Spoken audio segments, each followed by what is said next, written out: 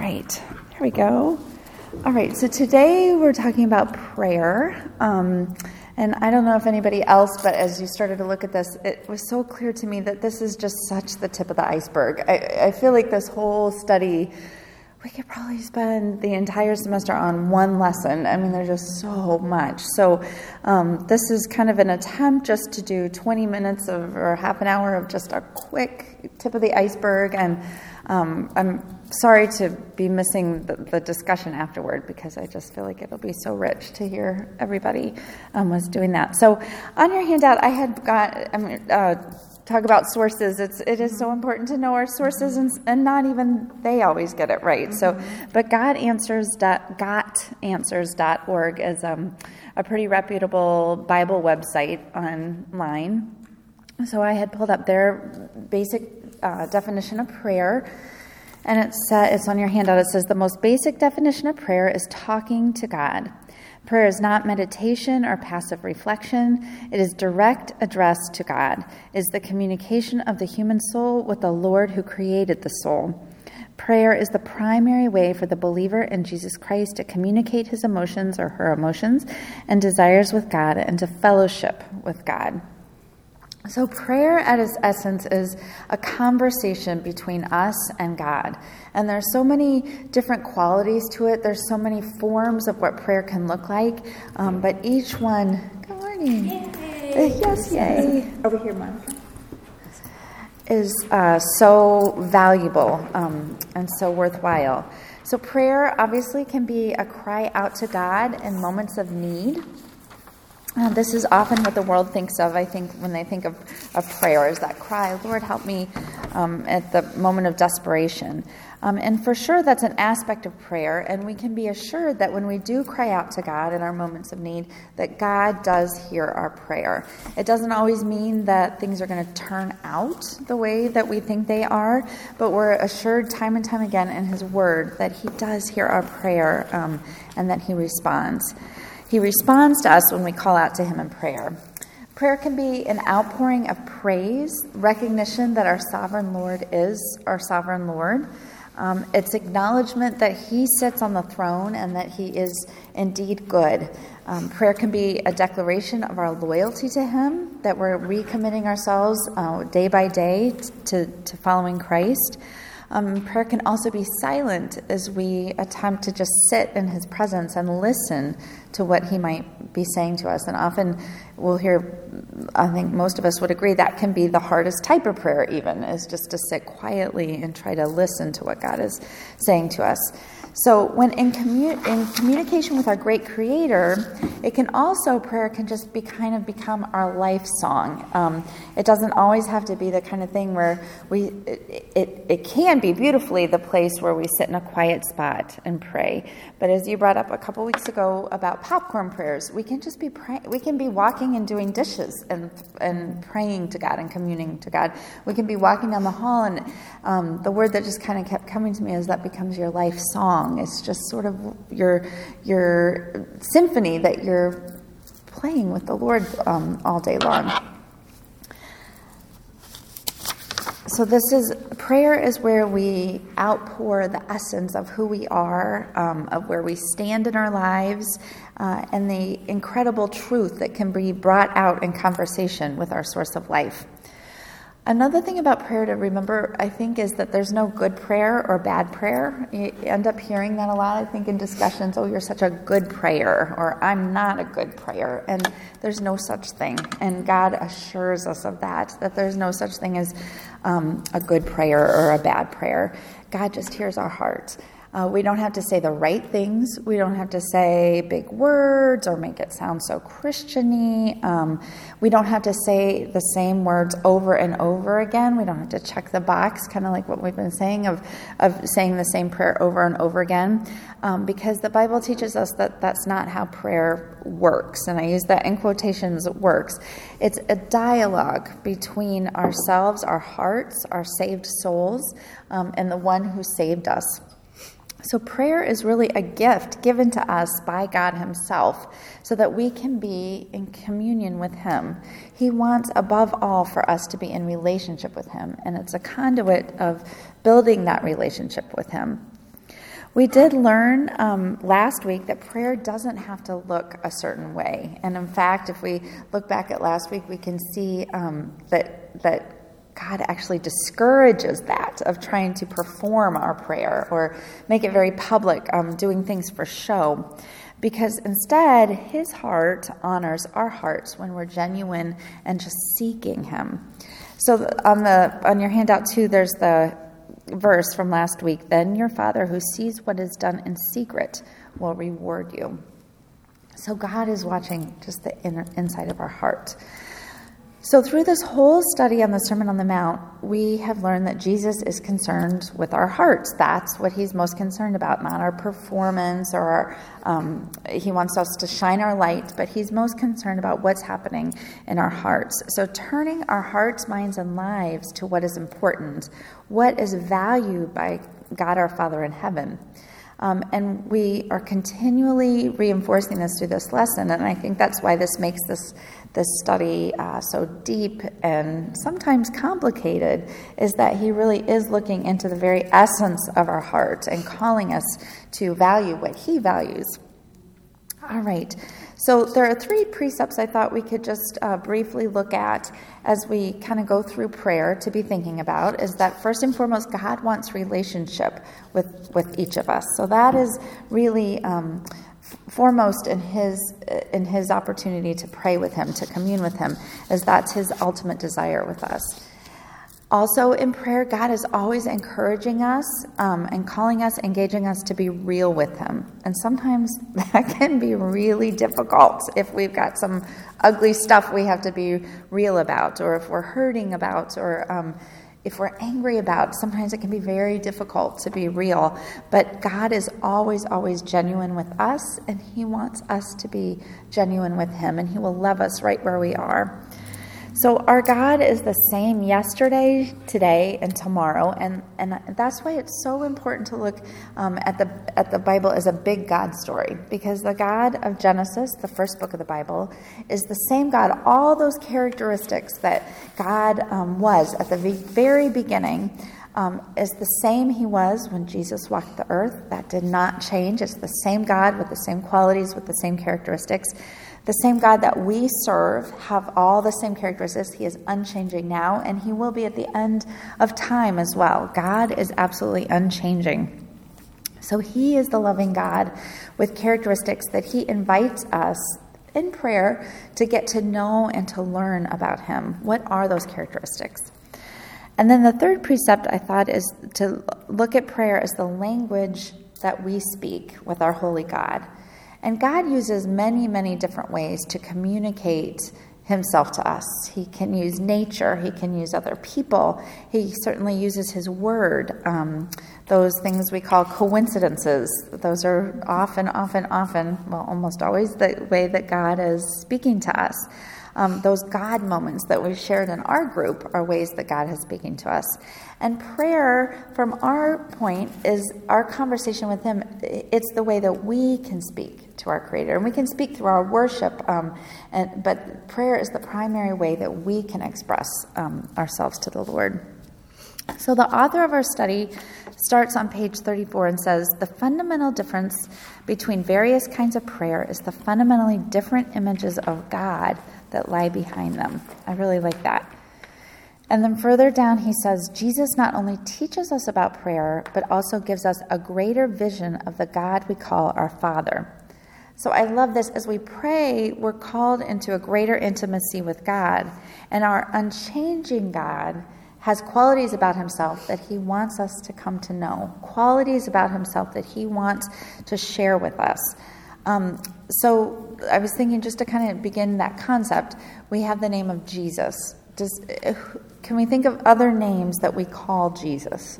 Anybody have any other thoughts? Jehovah, okay. Lord. El Shaddai. You're taking all the names for God.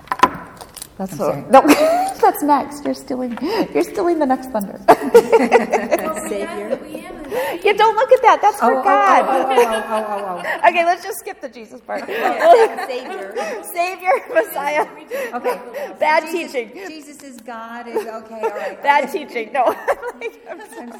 I'm so tired this morning. No. You'll have no idea. No, you were ahead of my game.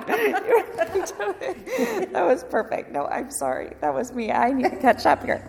So what I was thinking was like we call Jesus Emmanuel or Savior or Messiah. You know, those are the names for Jesus.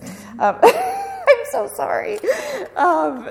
And then I was going to give you a little Bible trivia just to do this. Maybe this was the whole point of it. But scholars believe that Mary probably called Jesus Yeshua, which is the Hebrew name for Jesus.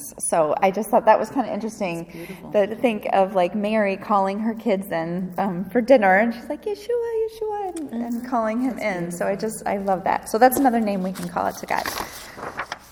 So catching up with all of you brilliant minds, I'm trying to catch up. So yes, you have a sheet of paper that has the names of God on there, and this is from Pastor Jeff.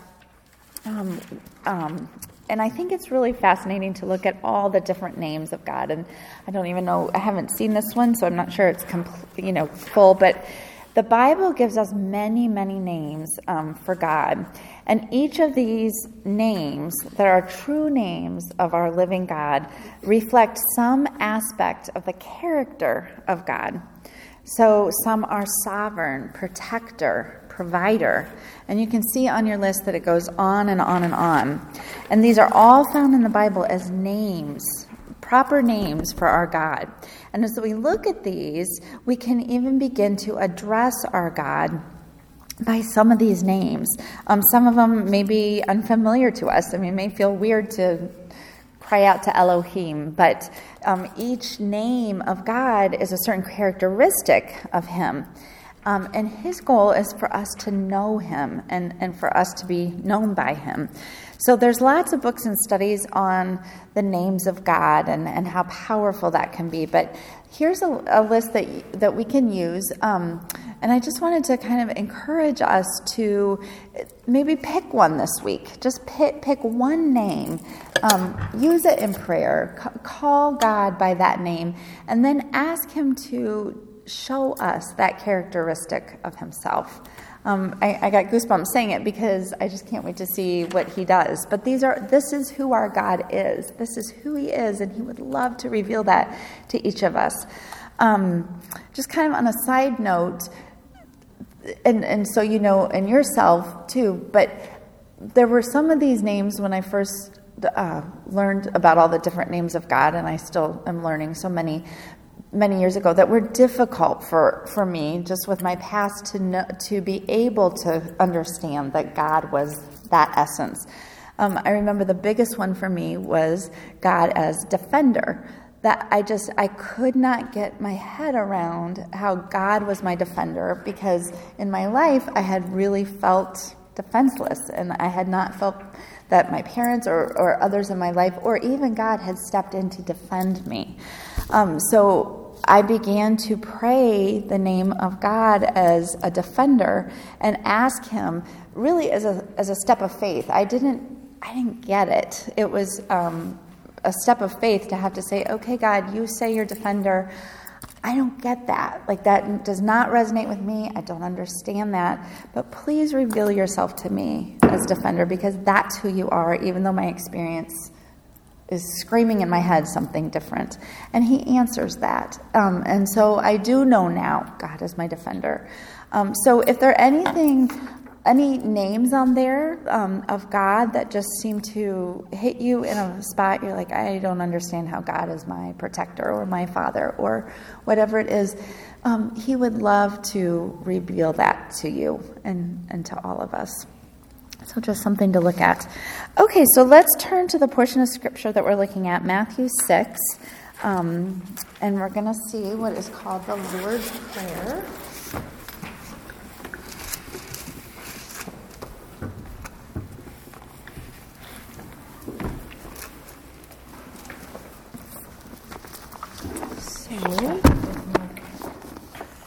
What'd you say? I should have gotten a bookmark. Unfortunately, the store is going out of business. So, I know. Family Christian is going out of business.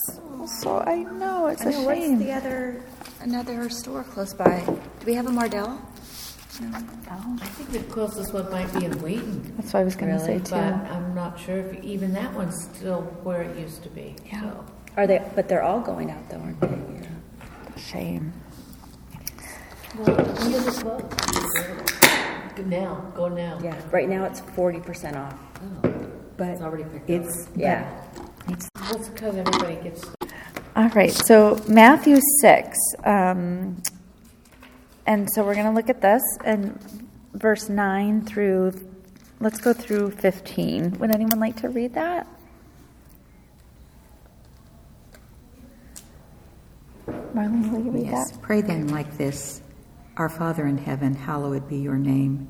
Your kingdom come, your will be done, on earth as it is in heaven. Give us this day our daily bread, and forgive us our debts, as we also have forgiven our debtors. And lead us not into temptation, but deliver us from evil. For if you forgive others their trespasses, your heavenly Father will also forgive you. But if you do not forgive others their trespasses, neither will your Father forgive your trespasses. Okay, strong words.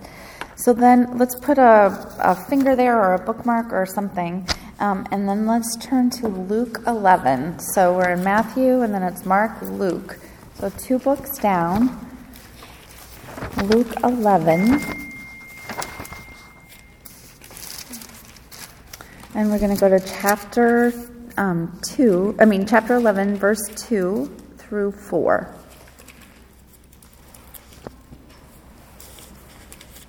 Would anyone like to read that? He said to them, when you pray, say, Father, hallowed be your name. Your kingdom come. Give us each day our daily bread. Forgive us our sins, for we also forgive everyone who sins against us. And lead us not into temptation. Okay, so it's good to see how the two Gospels speak of the Lord's Prayer, that those are both there. And as we look at these 2 passages, we can go back to Matthew now if you'd like, that are taught by Jesus, and we call the Lord's Prayer. One says that it's an actual prayer. So like the Luke version says, pray this. So it's like an actual prayer. And then if you look at the Matthew pattern, he says pray like this. So it's also a pattern for prayer. So the Lord's Prayer is something we can certainly say and offer as a prayer, but it's also a model for us to pray. And that's what we're going to look at this morning, is either way, either a template for our prayers or an actual prayer, Jesus is calling us to a greater vision of God himself. All right, so there are 3 parts of the Lord's Prayer, just 3 simple parts. One is the preface, then the petitions, and then the conclusions. And again, what Jesus was reinforcing, I learned in my studies, is that our prayers don't have to be elaborate or ornate. Those are just very simple. That's a very simple format. We just speak from the heart. And so the preface, Our Father who art in heaven, hallowed be thy name. So this is the preface of the Lord's Prayer. This is the beginning. And in this part, we're identifying who we're praying to, and we're revering him. Our God, our Father, who sits in heaven, who art in heaven, up there, hallowed be thy name. He is to be revered, feared, our awe-inspired God. And to me, this brings the image of God on his throne, God sitting up on his throne. And he has invited us to come forward and converse with him and be in communion with him, even though he's on the throne and we're just his little tiny children. He loves us, and we are approaching the throne of grace when we're praying. And then the Lord's Prayer moves to the petitions, the asks. I thought this was interesting. There are 6 of them, and the first 3 of the petitions relate more immediately to God and his honor. And then the last 3 are more related to our own concerns, our temporal concerns and our spiritual concerns. And if you think back, I thought this was interesting. One commentary pointed out the similarity of that form to the Ten Commandments that we just discussed a couple weeks ago about the format. With the Ten Commandments, the first 4 taught us about our duty towards God. It's about our relationship with God. And then the last 6 was our duty toward our neighbor and how we're to live. So it's kind of that same model. And in both instances, the Ten Commandments and the Lord's Prayer, what God is always putting first is to seek Him, the kingdom of God and His righteousness. We put Him first, His glory first, our relationship with Him first. That's what continually is modeled throughout Scripture. So we are to seek His will, seek His perspective, and seek His righteousness always first. And then we move on over to our own petitions as we see them. So then the next part, thy kingdom come, thy will be done on earth as it is in heaven. Another thing that I learned in the commentaries is that the Pharisees, the people of the law, the leaders of the law, made their own name the chief end of their prayers. So they, again, were putting all for show. They were making, what a great prayer that Pharisee is, or what an amazing relationship they must have with God to be able to pray like that. They wanted to be seen by men. And here, Jesus is recentering them again on the goal of prayer is to make the glory of God the entire heart of our prayer. So he's continuing to remind us that the glory of God is to be first, not the glory of ourselves, and it goes back to that good prayer, bad prayer. There's no such thing. It's all about glorifying God. He is encouraging that everything we ask for be centered and wrapped around glorifying Him. So the next part, give us this day our daily bread. And the word I would like to just focus on in this segment is the dailiness of living a life in dependence on Christ. And the image that I've been reading Exodus with my sons, and the dailiness of the dependence of the Israelites on God is so clear in that.